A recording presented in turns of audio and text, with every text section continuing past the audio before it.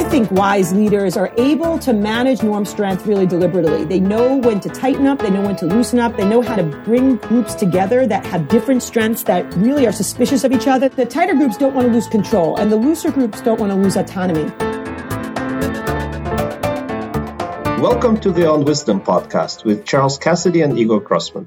Over the next hour, we'll be dissecting the latest research from the emerging field of wisdom science. We'll discuss what it means for each of us and for society in terms of reasoning and living more wisely in the 21st century. Today, we'll be talking about wisdom and social norms, a big topic which deals with a wide range of implications for all of us. First of all, I would like to thank our listeners. You've been great so far. Please continue rating us on various social media platforms and your favorite podcast device. Today, we have a special guest, Michelle Gelfand, who is a distinguished university professor at the University of Maryland. Michelle is here with us to talk a little bit about her latest work on social norms and to enlighten us, because neither Charles nor I know that much about the norms. We tend to be so-called rule breakers, and Michelle will explain to us what that means. Good morning, Michelle. How are you doing? I'm great. Great to be here. So to kick us off, I'd like to start with some real-life examples.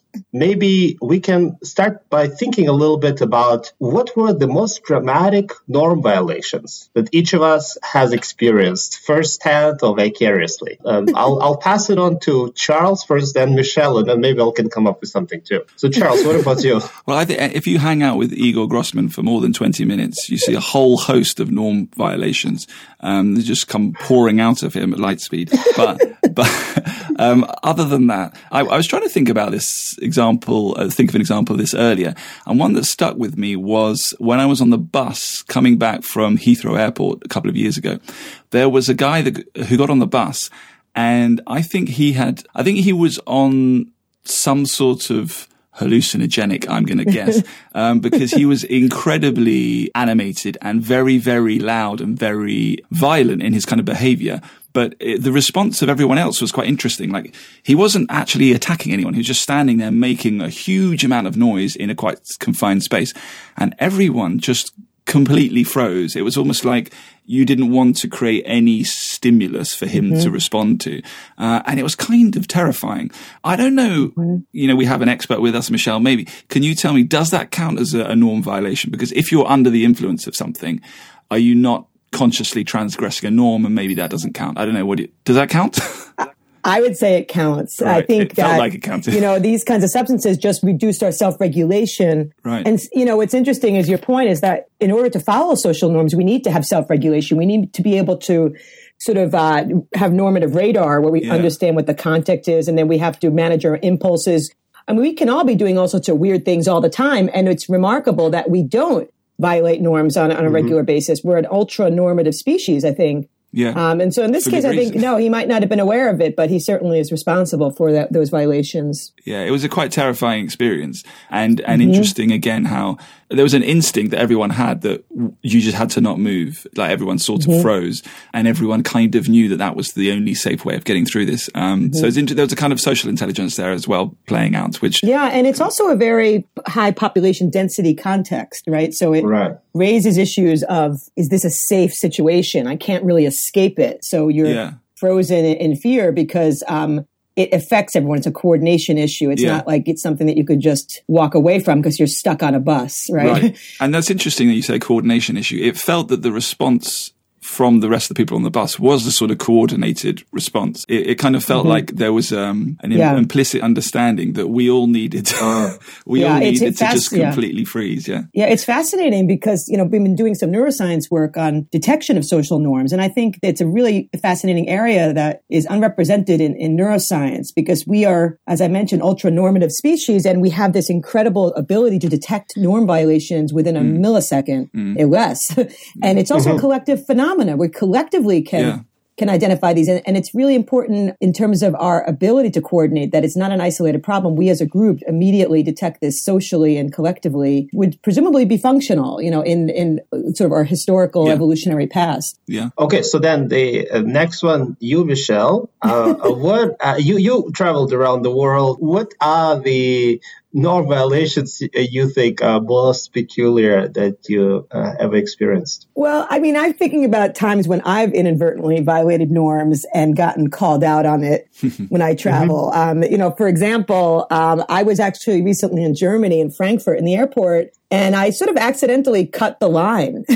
I mean, I try to violate norms in all kinds of settings. Every so often I'll stand facing backwards in elevators, or I'm trying to kind of walk up to people and ask them, "Can I have a bite of your hamburger?" Just to see what the reactions are.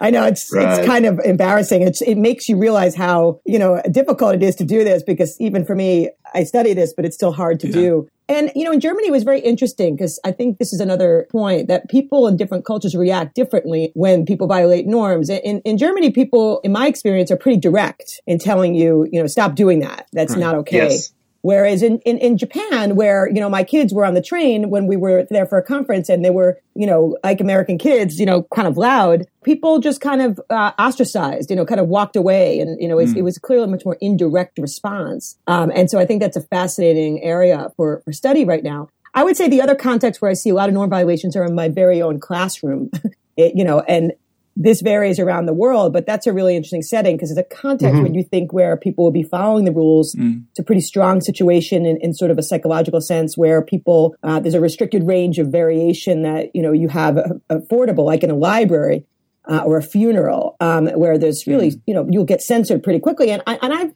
over the years, seen some really bizarre types of behaviors, from, eating and listening to headphones and, dancing and all sorts of strange things in American classrooms. Sounds like your lessons are honestly pretty exciting. People getting up and dancing in the aisles. Well, it's just, kind of like swaying around, listening to music. And, I think I've come to the conclusion, that when students come, from abroad to the U.S. in particular, and they're like, why is this happening? And I try to explain, it's a different context. It's a looser context in the United States. There's a wider range of behavior that you'll see all over the place. On campuses, you'll see people talking really loudly or wearing, not bikinis, but, essentially, the range of variation is really high. And so those are the kinds of things that I've seen around the world and in my own backyard, so to speak. One of the times I had big trouble was when I was driving in the South, and I'm a New Yorker. And so flipping people off is pretty common. It's almost like affectionate. I also flipped people off in Champaign-Urbana when I was there as a grad student, affectionately, but we were in the South driving, and this is an honor culture, tight culture, and indirect culture for sure, to maintain that kind of politeness. And, my husband actually flipped someone off on the highway that cut us off, and that resulted in a pretty big car chase. Wow. Oh boy. And a terrifying moment. I wrote about it in the book, in Rule Makers or Breakers.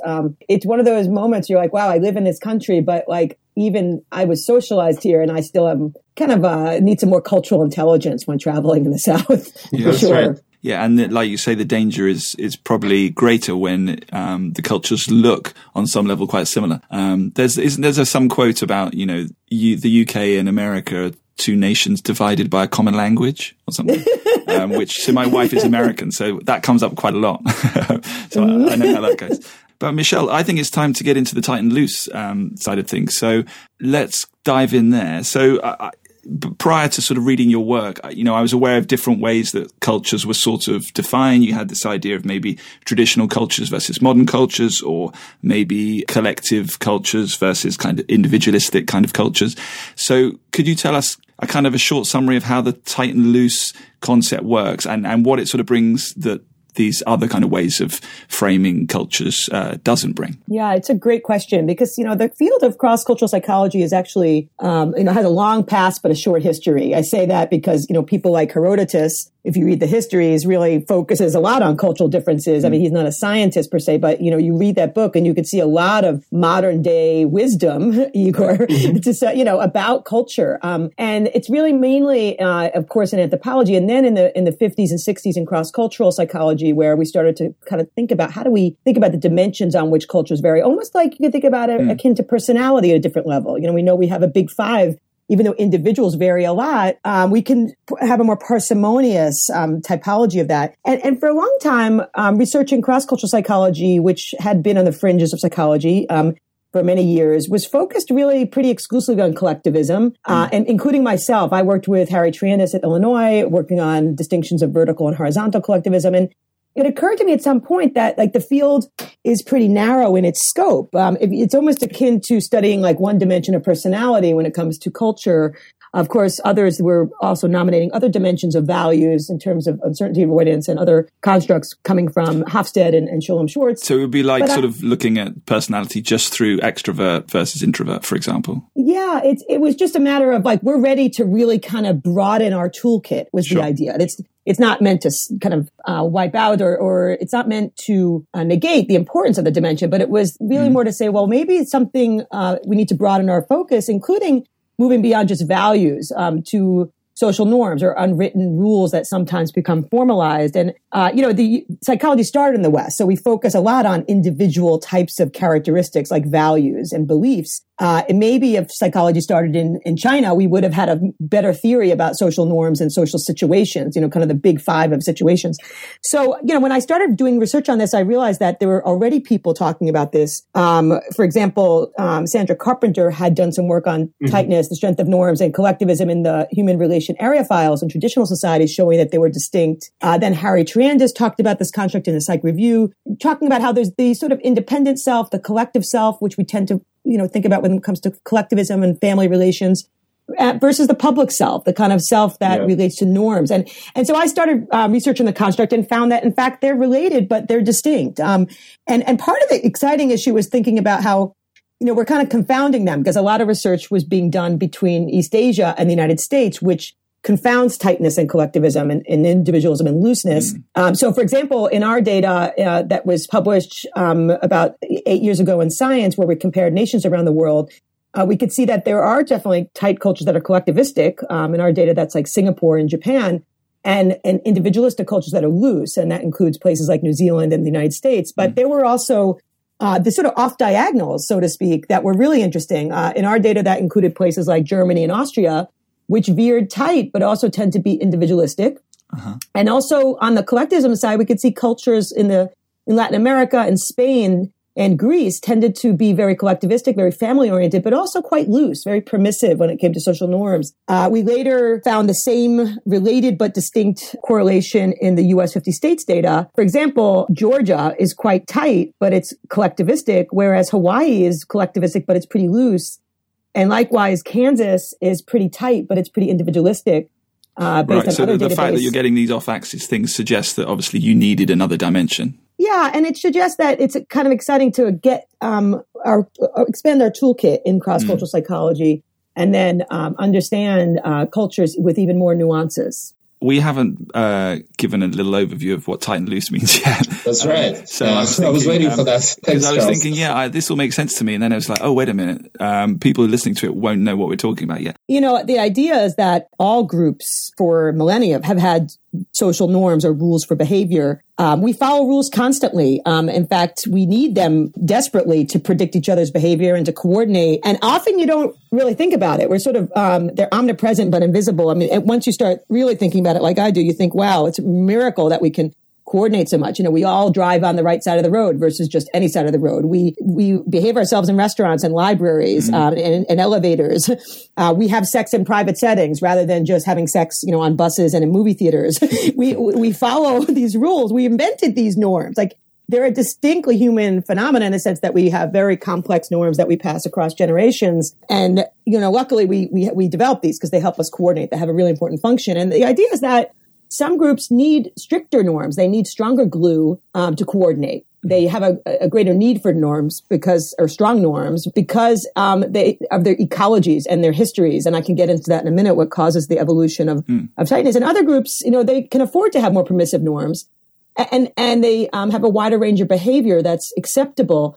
And so the idea is that they're universal part of human sociality, that we need norms, but that they vary in their strength and they vary in how much people are punished. Right. For violating them, and that there is a rationale for why these differ. I do want to just mention also that they change, and also we're used to navigating situations of different norm strength all the time.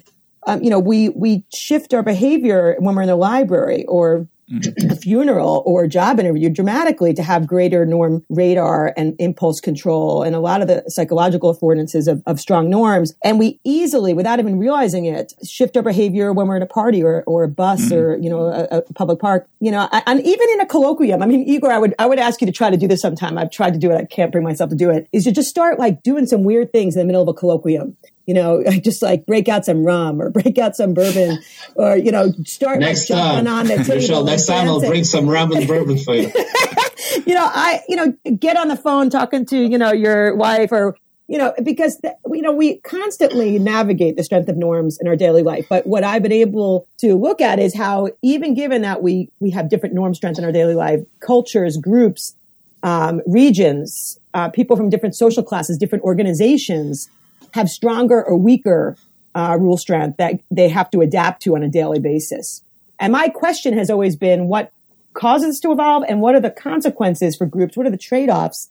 And is there any kind of homology or similarity of this across different contexts, whether it's nations or states or organizations? Is there anything common about what this normative psychology produces? I was just to clarify for listeners. So when you use the term tight, you're referring to a culture because all cultures have social norms. It's not about whether a culture has social norms. That's right. It's about how closely people adhere to those norms and how brutally they're punished if they transgress them. Is that what tight means? That's right. Yeah. That's right. It means you could sort of think about it in shorthand as strict versus permissive. Sure. Again, we can zoom into any context and find, even in a strict society, we can have some domains that are pretty loose. Sure. And vice versa. So I don't want to sort of get into this stereotype of all cultures. What's interesting is try to explain when you zoom in with this kind of microscope, how you might predict when some domains might be loose, even if overall the culture is tight or loose. Yeah.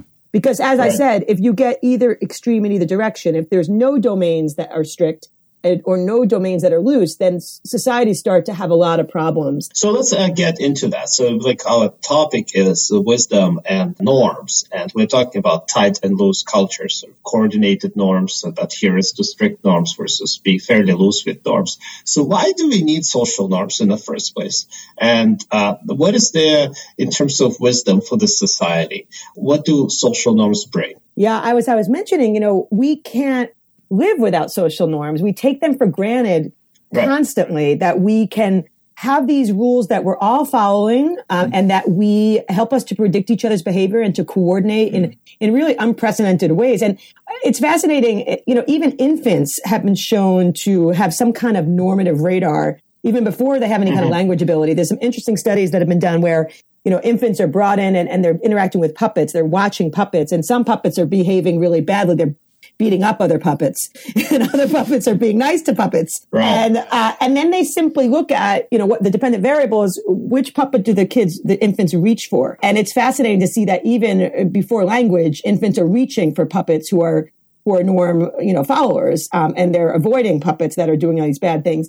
By the time kids are 3, we see evidence that they're actively berating puppets who are doing bad things. This happens very early in life that we start to develop this normative radar. And so it seems to be a really important function for human groups that we were able to scale up in our evolutionary past by being able to follow rules. And so I think that's what the function is. It has to do with coordination, predictability, identity, and it happens really very, very early. So then if the norms are so good, why are we not all super tight?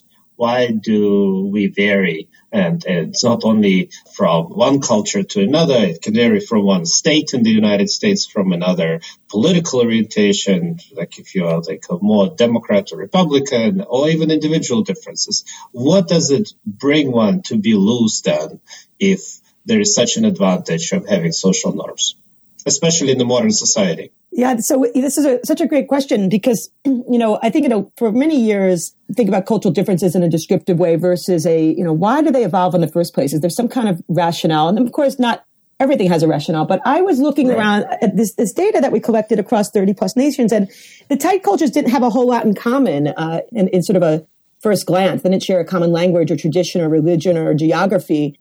But what I had a hunch was that, again, linking to that function of social norms, that the groups that have a lot of threat, coordination problems will need stronger norms, given the function of norms.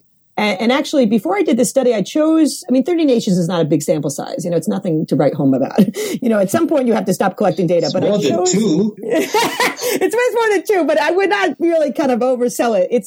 I chose the countries based on objective indicators of threat. So, for example, in political science, there's a database, the Crisis Archives, that tracks how many potential invasions countries have had over the last 100 years. That's a human-made threat. Or how much population density is there in a very small area, even dating back to 1500. Or how many natural disasters has a country have? Countries around the world aren't randomly assigned to these things. They tend to have had Mother Nature's fury for centuries, like in Japan. And so what we did was we measured those kinds of threats. This is correlational. Later, we tried to look at this from an evolutionary point of view with some modeling, but we could see very clearly that the countries that tend to have a lot of threat tend to be tighter. And to me, it made a lot of sense because when you have a lot of threat, especially when it's collective threat, you need rules to coordinate to survive. You need to know that people are not going to defect in these situations. You want strong internal control mechanisms so that people will behave themselves in these settings. They really could result in chaos. And that's what we found in the U.S.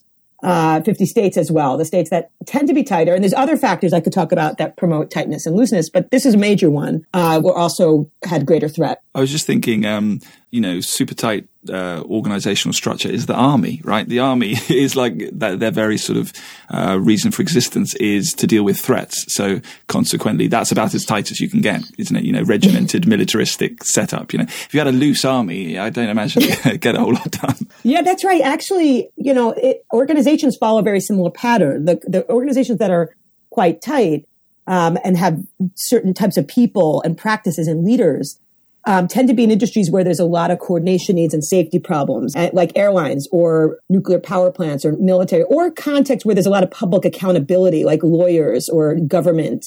Whereas what about McDonald's? McDonald's tend to be pretty tight because you have a lot of sort of tight margins you're trying to deal with. Manufacturing tends to be very tight.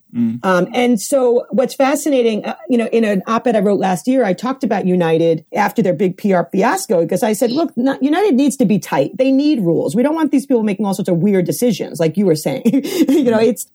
But at the same time, they probably tightened up too much. Organizations, nations, groups, they can veer tight or loose for good reasons based on the demands of their ecologies. But there's certainly the case that sometimes they become not so calibrated and they become too tight or too loose.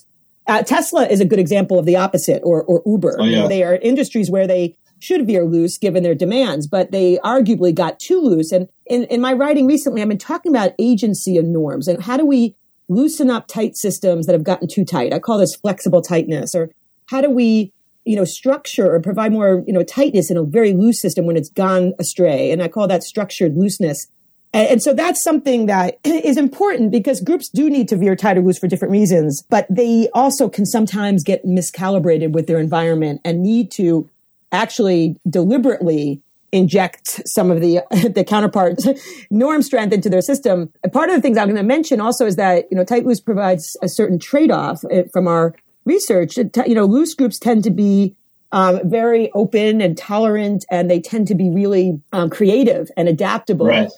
And tight cultures struggle with those issues, but loose cultures are really pretty disorganized. They can get really disorganized and quasi-chaotic. Yeah. Whereas tight cultures are really synchronized and they have a lot of self-control. And they're have much more order. So there's a trade-off between order and openness that goes along with this distinction that has to be balanced. You know which one? An example of where I find it's kind of really interesting and puzzling. Disney. Disney is so tight. But if you think about it, it's all supposed to be about relaxing and having a good time and creativity and imagination. Yeah. The company is incredibly tight.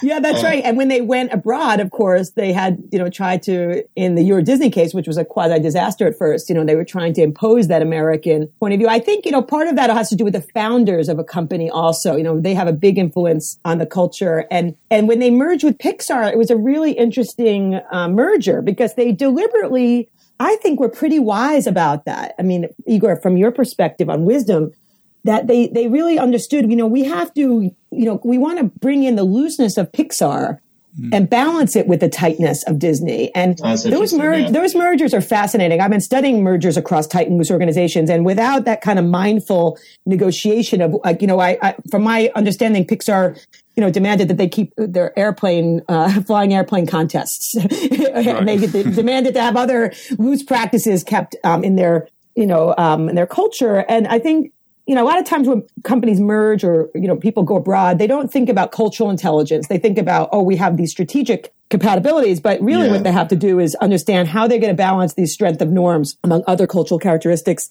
And often it's the case they find this out too late. It was recently the case with Amazon and Whole Foods. They had very similar problems. I wrote about this in a Harvard Business Review article that, Amazon clearly veers tight and Whole Foods veers loose, and they really needed each other to balance out their norm strength. But they, it was a really rough road at the beginning because it wasn't deliberately discussed, the cultural compatibility in terms of tight-loose. That's interesting. I would have thought with, so much money on the table that the organizational culture would be something people would be acutely aware of and they would, give due consideration to. But you, by the sounds of it, you're saying that's it's almost invisible to them. It's fascinating because I'm not sure if this is universal. I'm speaking mainly from the American point of view that often we promote people based on their technical expertise. We send people abroad based on their really good at what they do, not because they're culturally intelligent and wise. We send people to the negotiation table, very high level negotiations. I actually got into this field because I was really terrified to think about our heads of state and other people going abroad to negotiate. America is a very young country, and we tend to not really think about culture. Well, maybe nowadays more so, but it's a melting pot. So I think that contributes to that kind of, no, it's just about technical compatibility. It's not about cultural compatibility. And as a negotiation scholar, what I find fascinating is, how do we use the terminology of tight, loose or other constructs to help managers think about, okay, we need to tighten up here, but we need to loosen up here. We need to be deliberate about this. And maybe later on, I could tell you I've been doing that even with my teenagers. I don't think it just applies to organizations. Every entity has its own culture. And, as many of you who have kids know, that, it's a terrifying time to raise teenagers, particularly in the United States. So you're trying to balance, you don't want to be super tight. And we actually openly negotiate domains that are important to be strict in and domains that they can be pretty loose in. And, I have a husband from the Midwest. Sometimes we have to do our own mini negotiation first on this. Because I'm kind of veer loose. He kind of veers tight. He's a lawyer. So, he's in that kind of industry that promotes that, kind of regulatory, mindset. Right. But what it just means is that we can actually negotiate these differences ahead of time if we're aware of them and come up with some pretty win-win agreements, whether it's, in your house or in organizations or elsewhere. So I'm kind of interested a little bit in how tightness can go wrong, because I can sort of intuitively, the idea of looseness, I'm sure listeners would go, yeah, I've been in, New Year's Eve parties that are completely loose and nothing happens. No one knows what's going on. So the idea of looseness not working, I think people intuitively get. So what happens? How is tightness, which, Igor started with this point, like, surely if adhering to social norms gets, enables us to operate in a social way, how does tightness go wrong? Yeah, I think it's, the kind of flip side issue of the sense of having so much repression and lack of attention to agency and autonomy that you lose those affordances that looseness has, like creativity and openness.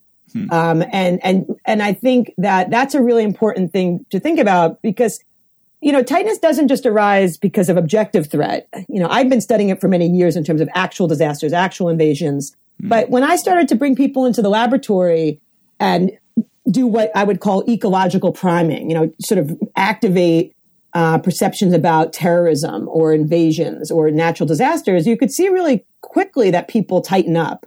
I mean, these are experiments. They're not going to be tight for the rest of their lives. They're really, they last not that long. But, those are kind of fake threats. And they still produce a remarkably similar psychology. Before the U.S. election, and before the election in France, we asked people in both contexts about the perception they had about threat, whether it was from in the U.S., ISIS or immigration or North Korea. And when people perceive threat, whether it's real or imagined, they want stronger rules and they want strong leaders to help them to survive. It's this kind of evolutionarily, instinctive principle.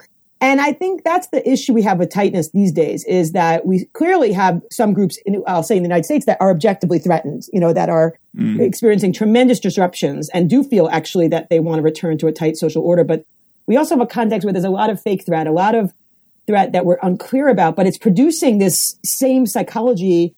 And like I mentioned, that that will, by necessity, result in lower, looseness trade-offs, which are creativity, openness, adaptability. So that's where it gets to be really important to kind of calibrate. We just recently been developing a new threat dictionary. It's another attempt to sort of get at this quantitatively, like how are communities feeling threat, as a psychological process on all sorts of types of threats, whether they're man-made or ecological or so forth. So hopefully we'll be able to start actually analyzing and developing threat meters, basically, to try to track this. I was thinking, often it comes up in these podcasts, Igor sort of goads me about Brexit and tries to get me to, this idea of threat and how it might lead you to sort of want different kinds of leadership feels really pertinent here, because I'm probably in a privileged position where I don't see immigration as a threat to where I make my money. So I'm kind of in a privileged position that doesn't lead me to feel threatened. So in a way, it's a bit rich of me to just say, hey, immigration's great, because other people, other sectors, rightly or wrongly, may sense may have a great sense of threat around that, which could understandably lead to them wanting sort of more sort of populist authoritarian leadership. I mean, this feels like it relates very much to what you're talking about. Yeah, definitely. We didn't collect it in the UK, but I would say that part of it is that we have been in these echo chambers where we don't really think about the point of view of other people. In the US, we start thinking, well, Trump supporters are racist, or they're just unintelligent. And that's really not productive. I think the reality is that we need to do, in my opinion, is sort of really deal with the fake and the objective threat simultaneously. When you live in a large city, you're not threatened so much by immigrants. There's a lot of diversity. Diversity promotes looseness and tolerance. But when you live in small rural communities where, in our case in the U.S. are much tighter, you start exaggerating the immigrants and where they're coming from and what jobs they're taking. We're doing a study now on misperception of immigration that follows up on Alice Sinia's recent work at Harvard on, just the large gaps in perceptions on immigration. But at the same time, we need to really deal with the threat that people are experiencing. The globalization train has left, and Thomas Friedman talks a lot about the disruptions in these communities.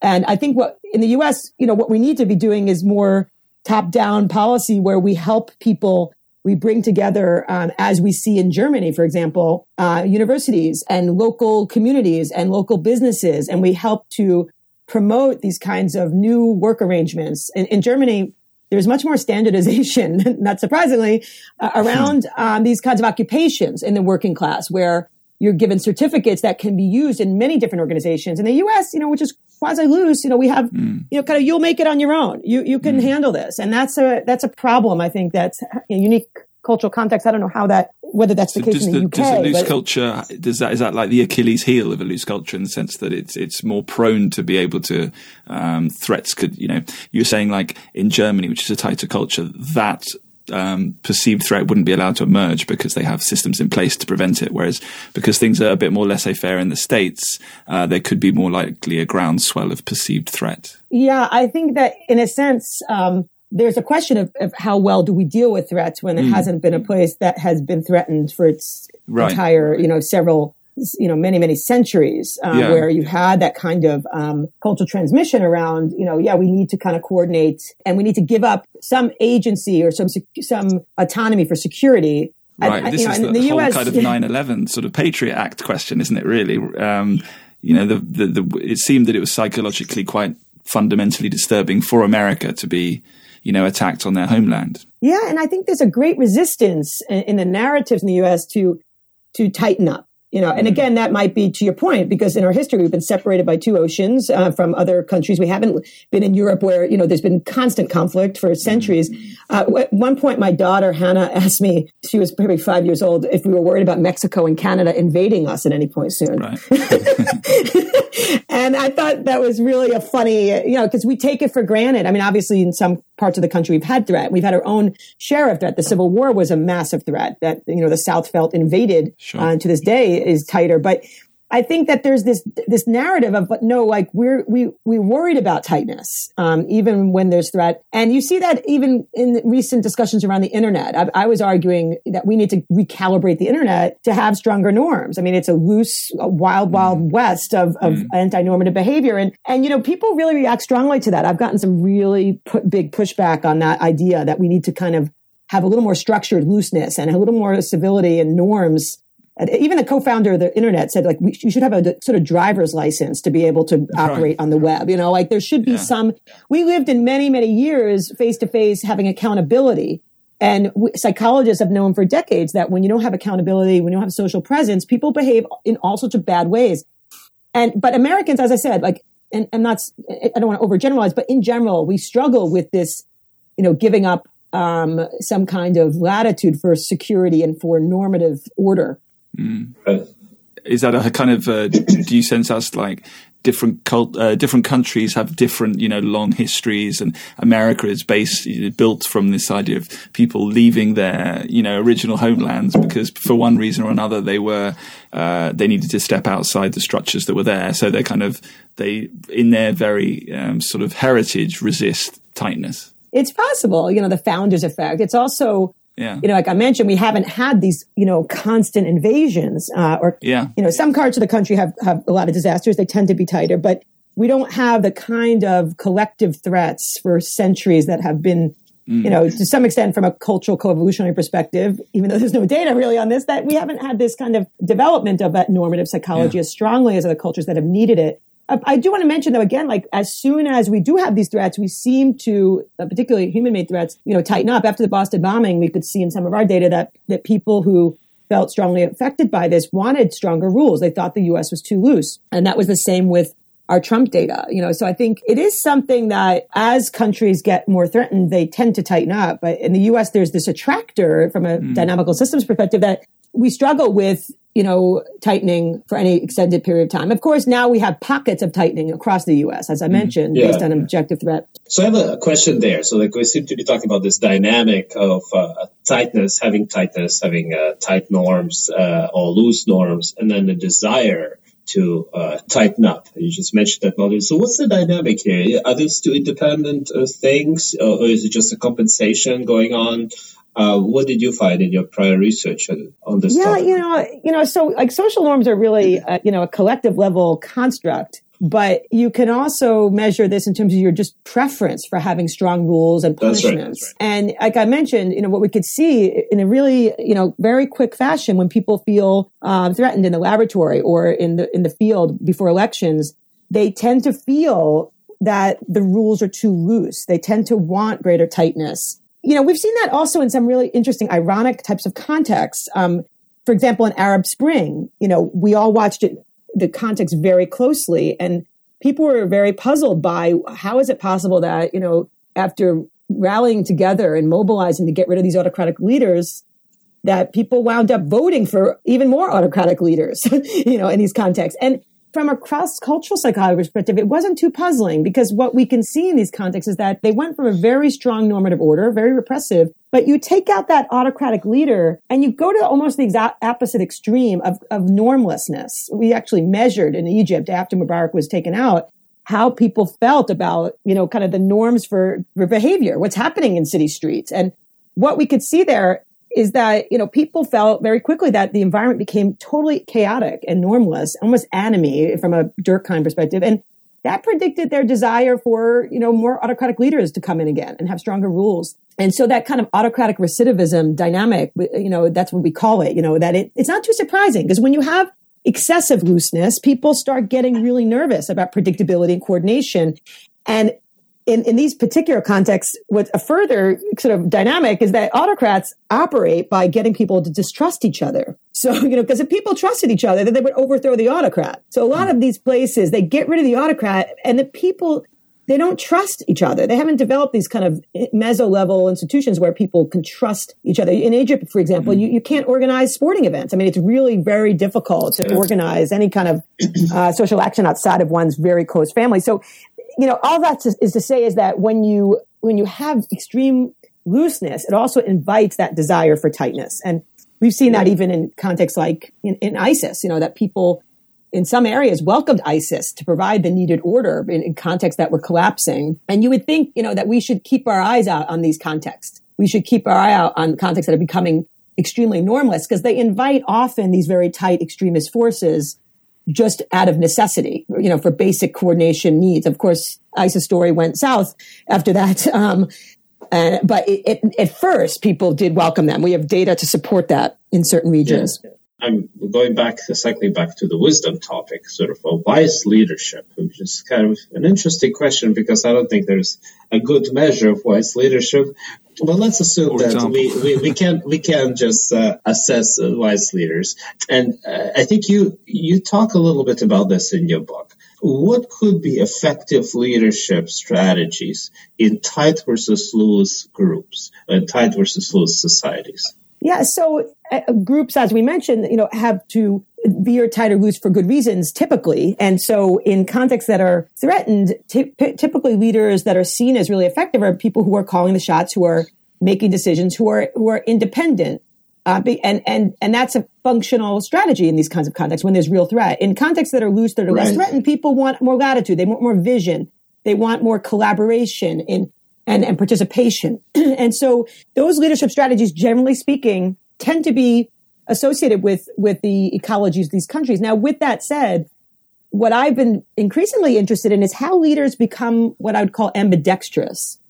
I think wise leaders are able to manage norm strength really deliberately. They know when to tighten up. They know when to loosen up. They know how to bring groups together that have different strengths that really are suspicious of each other. This happens a lot in companies that have a lot of diverse units where you have a manufacturing unit that needs to be tight and an R&D unit that needs to be loose, or you have mergers. I've seen companies that are in manufacturing trying to bring in loose groups to be more creative.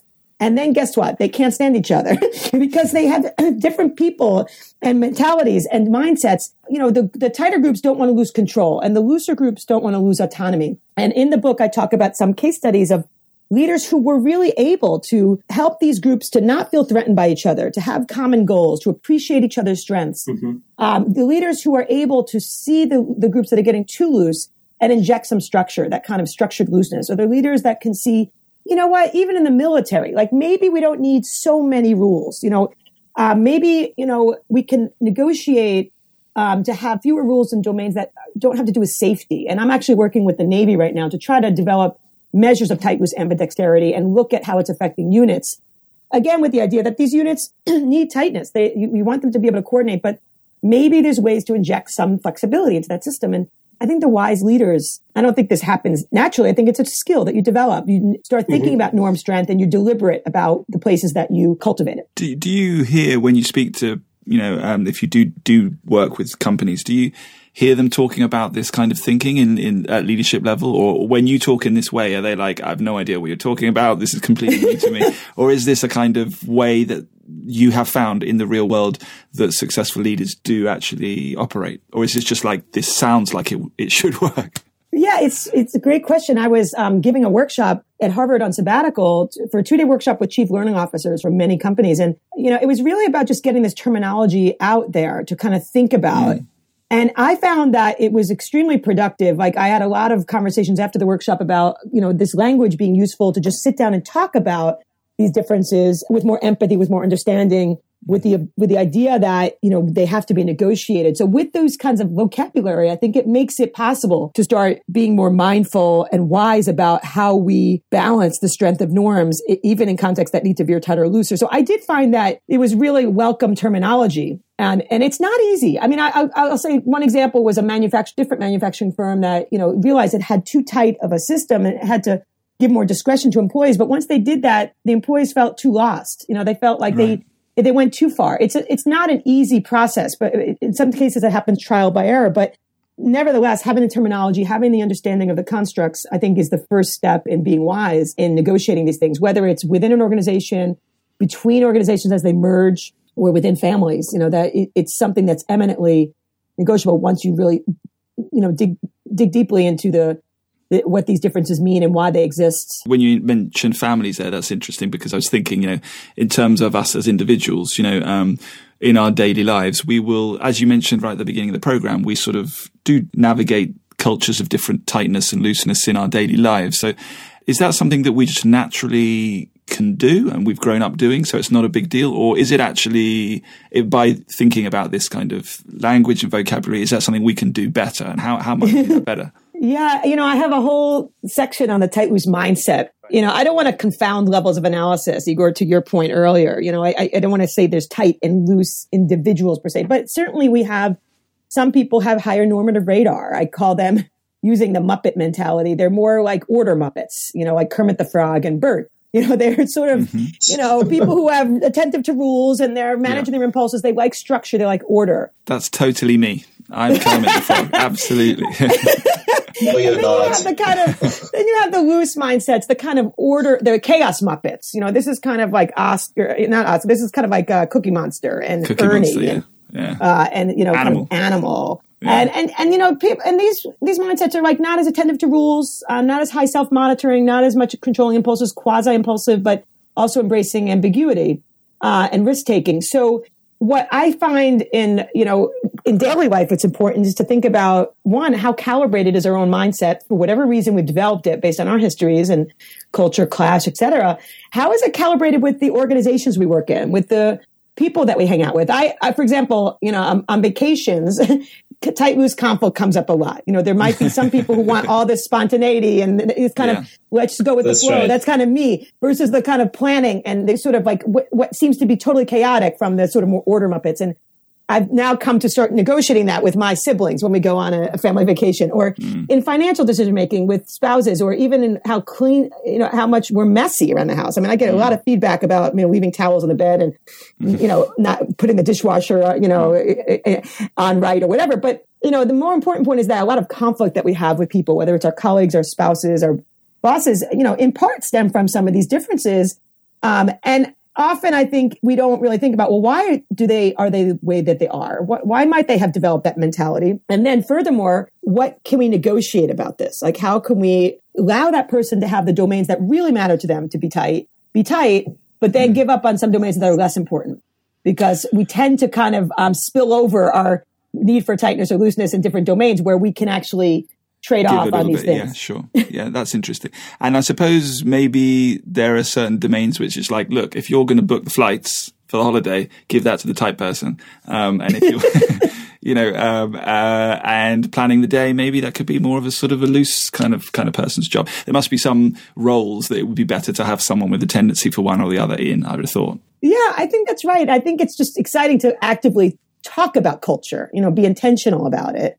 Because, otherwise it's just omnipresent, invisible, affecting us. I mentioned with my kids, we sort of decided, okay, for schoolwork, it's tight. You got to really work hard. And for how you treat each other, you have to treat each other with respect. And, but in other domains, they could be as messy as they want. Like, I'm not going to look at their room. I think my husband struggles with that because he's more neat. I find it to be a really good negotiation because, we can't always be super tight. We got to find domains where of course, I much prefer them to be neat, but maybe I can give up a little bit on that. And I think that's something that we can do in organizations as well and in vacations. It takes, negotiation is complicated. It takes a while and it takes creativity. But it can be done. Do you, because, now that you have this lens, that you must look at your friends and couples that you know through that lens. And this is completely no evidence, just completely, we won't hold you to this at all. But do you kind of notice, there's a tight one and a loose one in a couple? Does it work like that? Like the whole cat and dog idea? And again, this is not science. This is just anecdotes. Because it kind of, from the way you're talking about it, it sounds like a relationship would probably be sustainable if it had one of each and perhaps not if it had two of one or two of the other. Well, yeah, I think it's a balance, because I think, I had some people, on my website, I have a place where people can send me stories about tight loose. And I have one couple who wrote in, and I love this. This is the most important thing about writing a book, is just learning from people. Like, how does this affect you? Like, what is different about this than I had really thought about? I really want to learn from people. And this couple wrote in and said, we're really tight, both of us. And now we kind of realize why we're, having some struggles with being adaptable in our industry or, and it's fascinating to think about that trade-off. Because on the one hand, having that similarity is comforting and it produces a lot of synchrony. But on the other hand, there's a trade-off, like we mentioned, in terms of order and openness. I do want to say, though, my poor kids, they do know the tight loose terminology very well. And so they talk about it. I try not to take it too seriously, but it's fun to sort of see how they can see the world through this. I also, with my students, I was just having a meeting with one of my students, and we sort of said, you know what, we got to calibrate a little bit better on tight loose, like maybe a little more structure here, a little more freedom here. I think it's something comes up in my work life also these days. Right. So I have a question, and now I was approaching the end of our podcast today, and that is, cultures and individuals are flexible, dynamic, and they change over time, and, society may be tight in the face of a threat, as we talked earlier, but then starts to loosen up when things start to go well and maybe become prosperous. Now, I don't know how that explains Japanese, but that's a different story. Because they seem to be still very tight in terms of the cultural norm adherence. So your recent work seems to suggest that there are some changes in the United States that happened over the course of the last 200 years. And there are some implications of that also for things like creativity. Can you tell us just a tiny bit more towards the end about what you found? Yeah, sure. So, actually we were really inspired, Igor, by your work on culture change. Look at, it's hard to study culture change, of course, because we don't have the ability to give people surveys 200 years ago.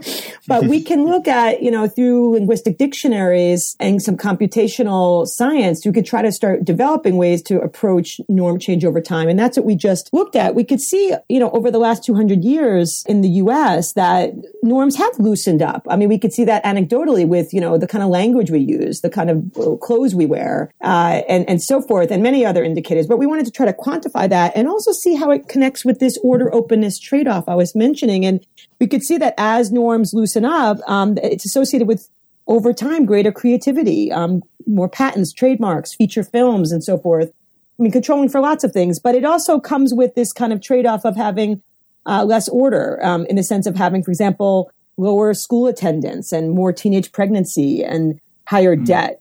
So that is something that I think is interesting to look at. Overall, we could see loosening. I think this would be, something that Steven Pinker in his work on threat would argue, we're becoming much less threatened in general. And that we should see in my work that, then that sort of attention to self-control and norms should start loosening a bit. I think there's also some evidence, though, that, different time periods tighten up. Like you mentioned, it's dynamic. Whether it's real or objective, we see increases in tightness in certain parts of the country. We see that around the world. I don't see any general trend that countries are going to be becoming more loose. I think it's actually now we're seeing different axes of tight loose developing depending on urban and rural context, for example.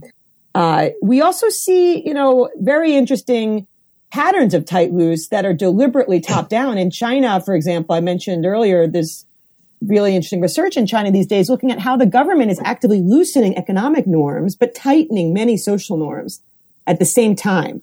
And so, one of the interesting things is to start looking at these patterns of how cultures are changing, but these kind of idiosyncratic cultural patterns that happen within unique contexts. So we'll start hopefully being able to track some of those trajectories and also start thinking about how, as humans, we've invented social norms. Like we can actually tighten norms when they need to be tightened, when they become too loose, or we can loosen norms when they've gotten too tight. That's a really interesting question. Iceland is a really great example. I talked about in the book. They were having massive alcoholism and social control problems, and they sort of gathered together as a country to say we need to deliberately start enforcing stricter norms for the health of this country. Other contexts also starting to think about how do we sort of tighten up norms that got too loose or vice versa. And that's something I think is very powerful from a wisdom point of view, is how do we calibrate the strength of norms in ways that can make us the healthiest groups and societies. It's really interesting. You talk in your book about the Goldilocks principle. I frankly never encountered that term before, but I had to look it up. Well, I know Goldilocks. I didn't know that there's a principle about it. But it makes sense. But it is essentially the idea of the golden mean, which has been promoted in various philosophical traditions as sort of like one way to characterize a wise decision, right?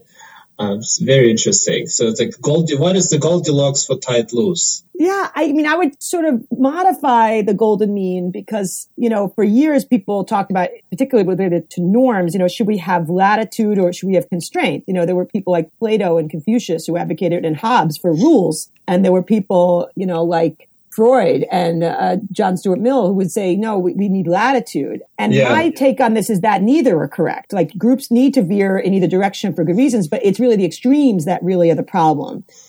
But that would be very Aristotelian. Yeah, it is. I mean, I think it's saying like we need to balance the culture based on our contingencies, based on the environments that we're in. We shouldn't think there's one strategy that fits all. American policy, is very, very guilty of this, that, every culture should have this kind of setup that we have.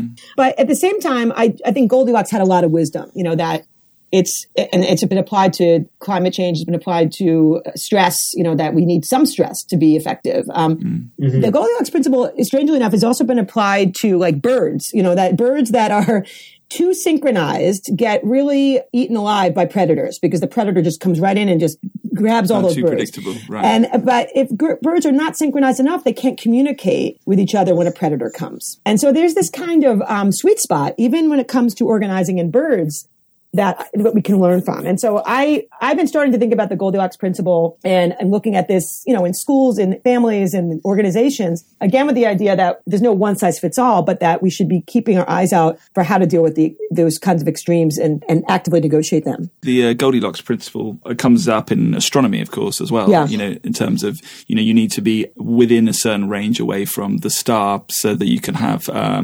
water in its liquid state. So, because you need liquid water for life. So that's the Goldilocks region around a star. Unfortunately, we're in it. So that's a bit of luck. But, is there something on your website where people can actually do some sort of assessment to work out like a tightness, looseness score? Because that would be quite helpful. Yeah. On the website, there's all sorts of, there's excerpts in the book. There's a tight, loose mindset quiz that's based on the research that we did and published in Science a few years ago. And it's also some context that these differences might really be important in the family and relationships and organizations. And there's also a place to give stories back to me. I really would love to hear from your audience. I've gotten a lot of different views on, how this relates to people's lives. And it's really important to me to learn about that. It's my favorite thing to do. And like you said, that's why I wrote the book. I wanted to get this language out there, this framing. It's obviously, life is complicated, but I think it can help, us simplify and communicate better and understand cultural differences in a wiser way than without it. I can't wait to do it. When we finish today, I'm going right on there. I got a feeling that I'm going to come out as like a green Kermit the Frog type. Oh my goodness. Yeah, there's no pictures of the Muppets on there, but I think it's something to think about. We should add those. Yeah. So thank you so much, Michelle, for being on our show today. This was wonderful. We really learned a lot more about both of us, as well as cultural differences and the role of culture and tightness of social norms, as well as loose social norms for wisdom. Thank you so much for having me. Loved our conversation. Thank you very much, Michelle. We have 3 cultures actually in this podcast, so that's a perfect setup. Well, probably more than 3, but yeah. Now it's time for the summary. Today we talked about social norms and how they help us to predict each other's behavior and coordinate as a group. All societies have social norms, but how strictly they are followed, or how strictly transgressions are punished varies considerably. Some cultures are tight, and some are loose with respect to how social norms are enforced. What makes some cultures tight and others loose? Cultures vary dramatically in that, and level of threat is a major factor. Being too loose can be bad. It can lead to disorganization. Being too tight can stifle innovation. Therefore, organizations need to calibrate themselves appropriately depending on their ecology. Successful company mergers often involve bringing together parties who can bring tightness and looseness. Certain sectors of culture that feel threat or perceive threat more keenly may lead to certain tightness enforcing norms. Wise leaders are able to be ambidextrous, be tight and loose when necessary, and bring together groups with different tendencies behind common goals. At the end, we talked about the Goldilocks principle, which is similar to the Aristotelian golden mean, and suggests that extremes tend to be harmful, and it is the optimal amount of tightness and looseness can be most beneficial in our personal life, in groups, and on a cultural level.